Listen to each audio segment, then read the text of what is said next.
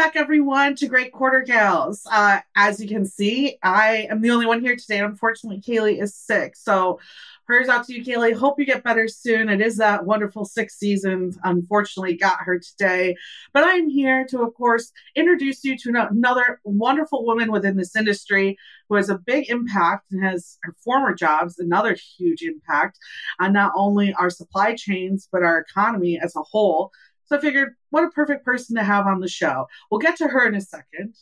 Before then, we have a lot of great things over the past couple of weeks that we've been able to do. Of course, we've wrapped up F3. Haley and I got the chance to go to the Women in Trucking Conference, which was absolutely wonderful. Really happy that we got a chance to go out there and meet a lot of friendly faces. And part of those friendly faces, of course, were a number of women in tech within this industry. Now, unfortunately, because our episode was on the second or third day of the convention, you didn't get to see the last day, which announced the Women in Trucking Technology Innovation Award. And I was really excited to see that it was someone that's brought up on my show, Point of Sale, quite frequently, Walmart.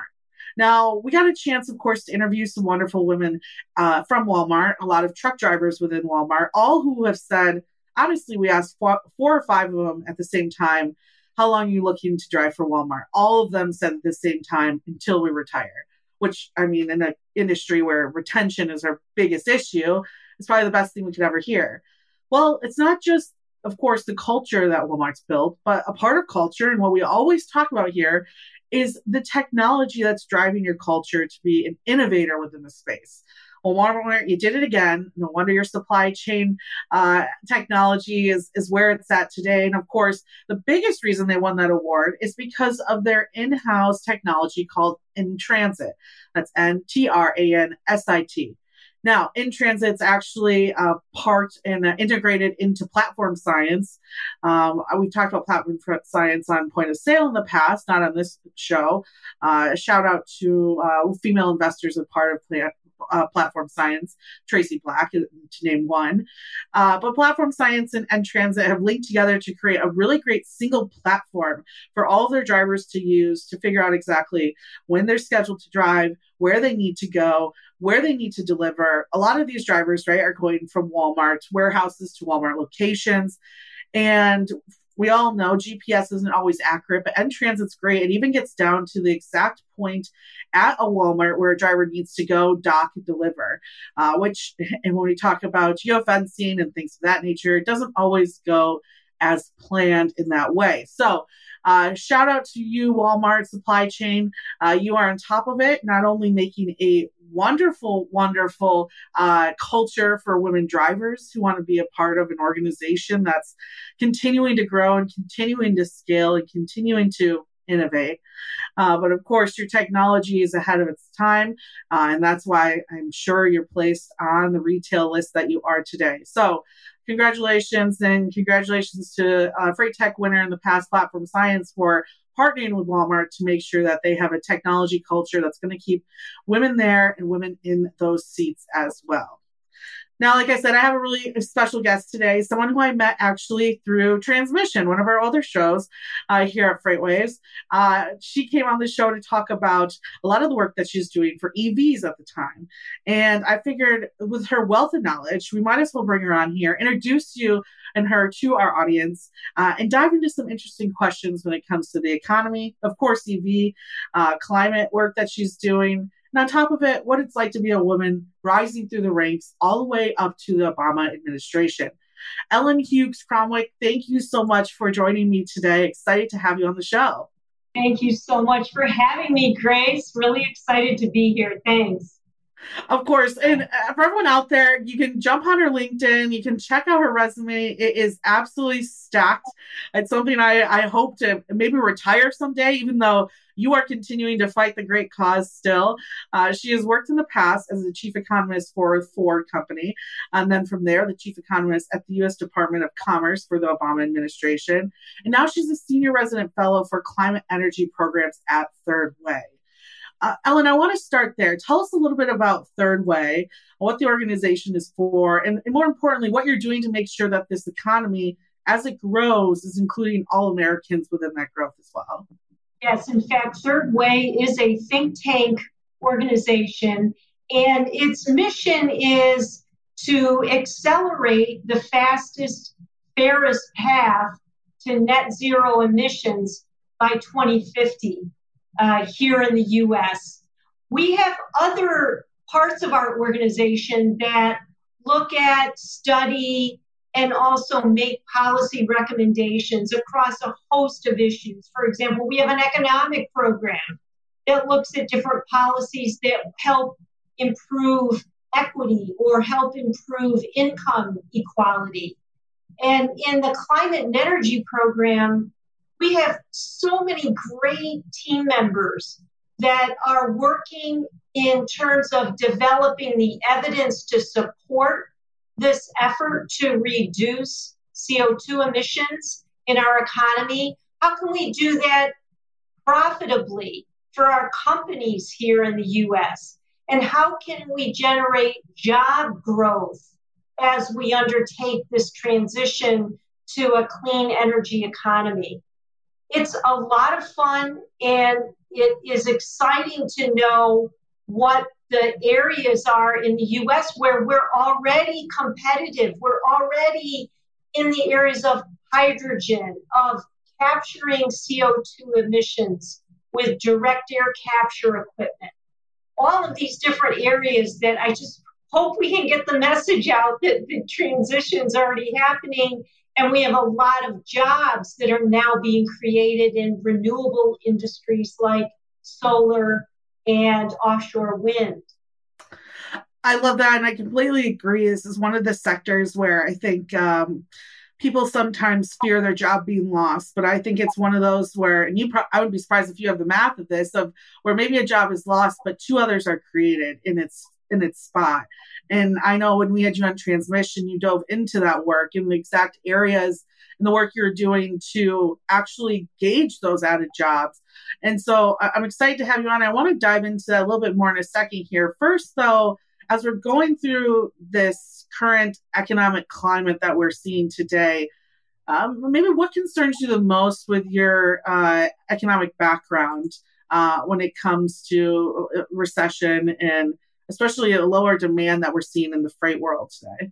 I'm sure you and your audience know better than anybody else the kind of supply chain disruptions that we've had and that were really launched as part of COVID and coping with COVID, and how we were really kind of shook up, to realize how vulnerable our supply chain was and is. And one of the areas that I think is important for us to understand and help kind of create is, what are the supply chains of the future going to look like? And how is our economy going to be impacted by this shift in the supply chains? We know that it has to happen because we saw a lot of vulnerabilities. I mean, who knew that we had to worry about protective equipment that was produced in other countries and for which we didn't have supply? And I think the chip supply shortage that we saw rack the automotive industry is another example. And given that the Asian market, specifically China, is still implementing a COVID restriction policy that continues to disrupt supply chains, we are getting wake-up calls every single day that we have to do something about this. I think that right now, when you look at the economic forecast for 2023 for the US economy, a lot of economists, myself included, are concerned about how these disruptions will impact, yet again, more price pressures, i.e. inflation. And I think that is one of the issues that we're going to have to watch really carefully next year. I think it's still a big risk. While a lot of economists are calling for a recession next year, I don't see any leading indicators that are fanning recession right now, even though we've got a lot of people thinking it's going to happen one way or another. We'll get some indication this Friday when we get the job report for the month of November. And right now, the consensus forecast is that the economy created 200,000 more jobs in the month of November. That doesn't sound like a recession to me. Well, that's a follow-up question I do have for you is, do you believe that the Fed's, Powell in general, have made the right decisions for our economy today, and why or why not? Well, I do think the Federal Reserve, in their dual mandate of achieving maximum employment and price stability, has executed a policy designed to achieve that mandate. While it would be great to have ultra low interest rates forever, we know that in order to tame inflation, interest rates have to go up. I don't think there's any question that they've been attempting to pursue an appropriate policy to achieve those mandates.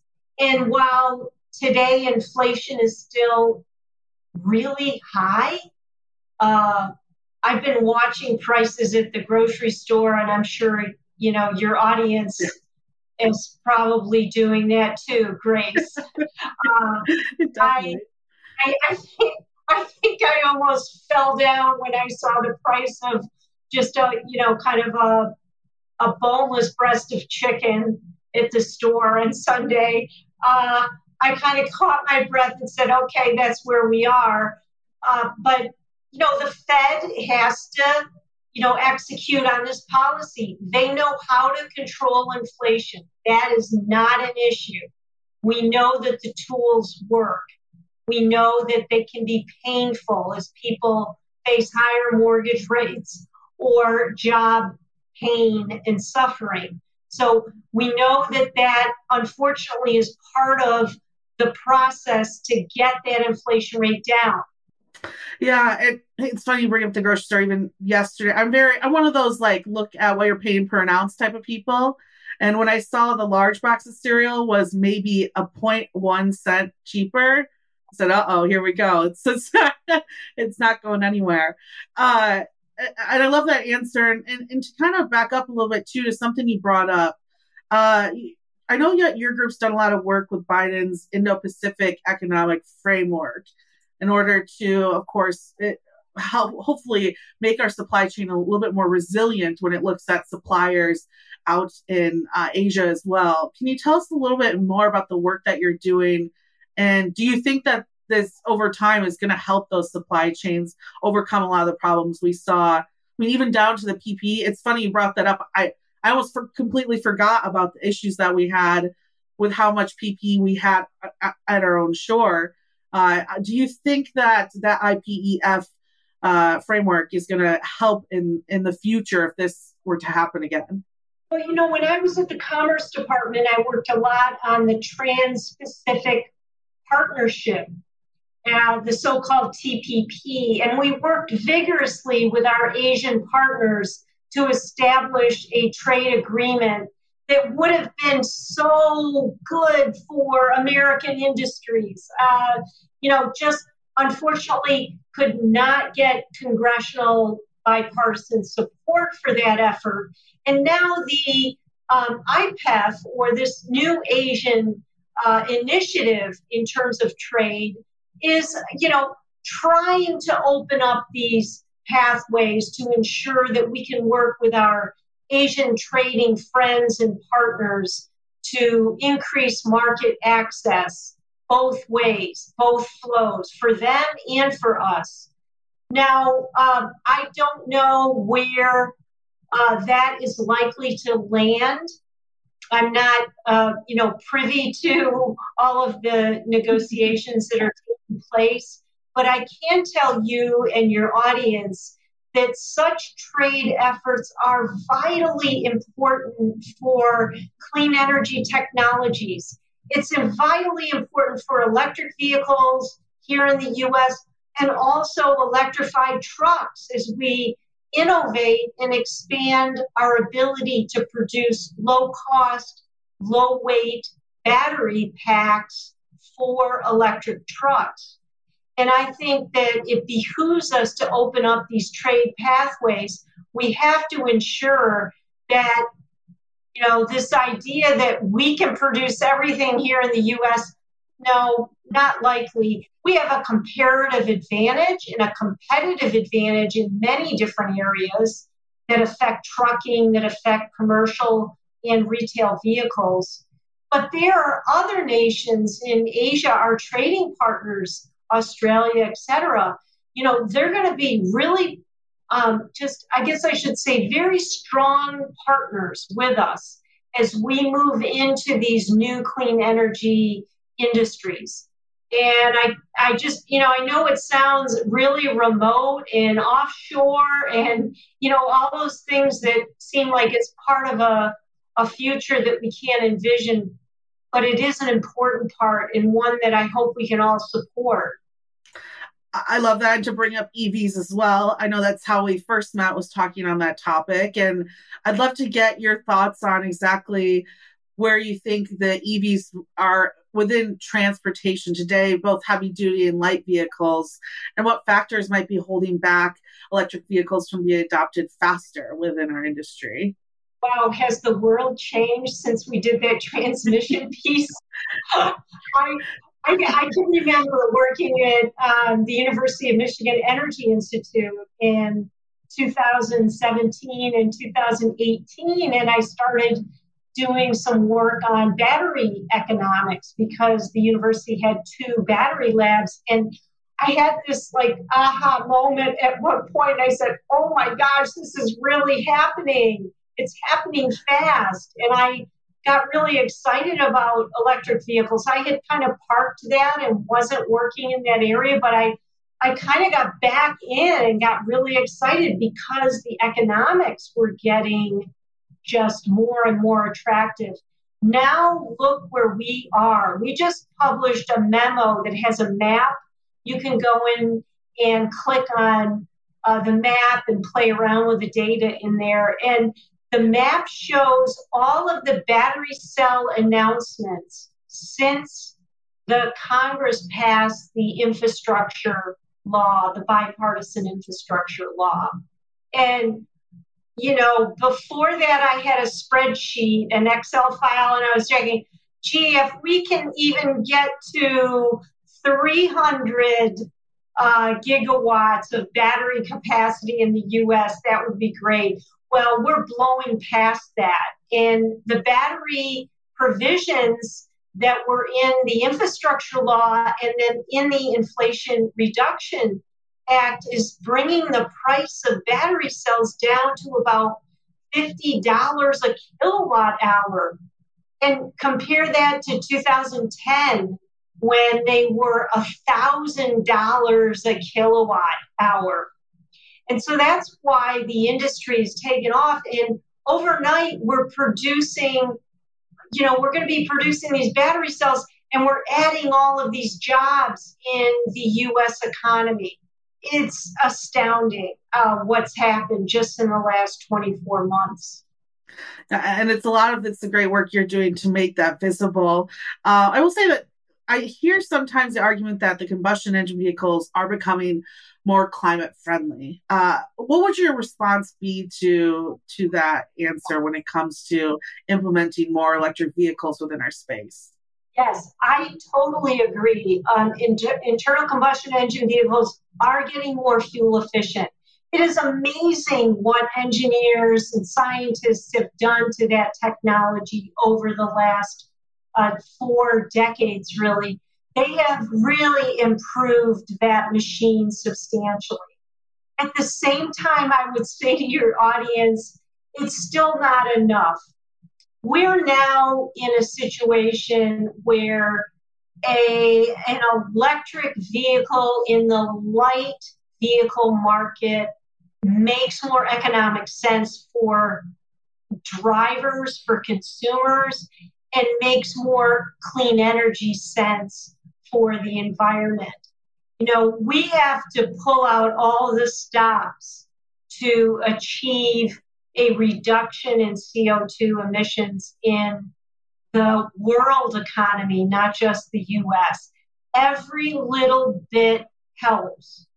And, I know a lot of people think, well, it's just so far beyond our time horizon, our landscape. It's in another world.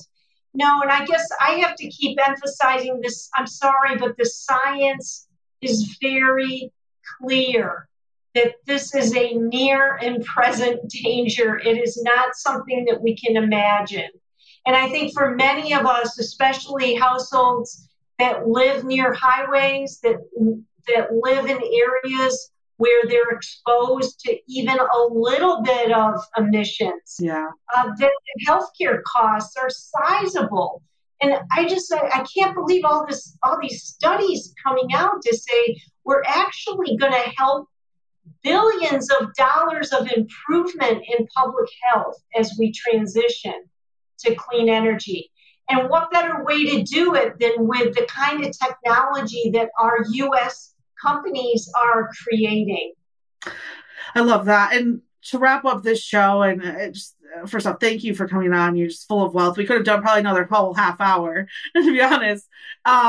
This show is for women to feel and meet more people in the industry and know that, they can grow their careers. And one thing I find fascinating about your former background is you've been at different points. You've always stuck to economy, banking, but you've gone from Ford to working in the government sector to now working more in this advocacy space. You're very good at pivoting your career.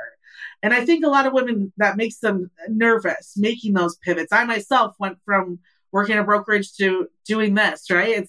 It's crazy. What advice would you give women who are looking to pivot their career in the ways that you have? I think that they have to ensure that they have confidence to do that. How important is it to have the confidence to imagine the opportunities that you have before you? Never cut yourself short. Never think that you don't have the capabilities. I have to say that to all the people that I mentor and that I talk to on a regular basis. Hey, you have the potential. You have the ability to expand your career horizons and search for those and make those choices. It's perfectly fine if one of them doesn't quite work out. That's okay. I think the important part is that you're willing to take the journey, that you have the confidence to do that. And so I do think confidence is an incredibly valuable ingredient to women's choice about what their future looks like. And really, to me, the sky is not even the limit. I think women have so much potential and so much to offer. And that's really how I felt as I went through that journey over the course of many years. And I hope that anybody out there who's thinking about taking a move, take the step. It's okay. You'll do it. You'll be able to do it. And you are a perfect example of being able to do that as well. Thank you so much, Ellen, for coming on the show. And thank you for all the work that you're doing at Third Way as well. And to you, Grace, as well. I think this show is fantastic. Keep it up and congratulations. Oh, thank you so much. And for our audience as well, of course, we'll have Kaylee back with us next week as she gets over her cold. Oh, Kaylee, feel better. I missed you. This has been great to have you on here too. And for everyone, of course, make sure you go to the other great shows. Subscribe to wherever you're watching this today, whether it's through podcasts, YouTube, or if you're watching on Freightwaves TV. Make sure you keep doing that. Go check out my show tonight as well. We're on Sirius XM Radio, Freightwaves Drive Time, every single day, Monday through Friday, from 5 to 7 p.m. on the Road Dog Trucking Channel 146. And if you miss it, you can listen to it at 11. Or if you have the app, you can listen to it on demand whenever you want as well. Other than that, thank you, everyone. I will see you next week with Kaylee. And thank you, Ellen. This has been a wonderful show. Have a good one. 1, 2, 3, ho!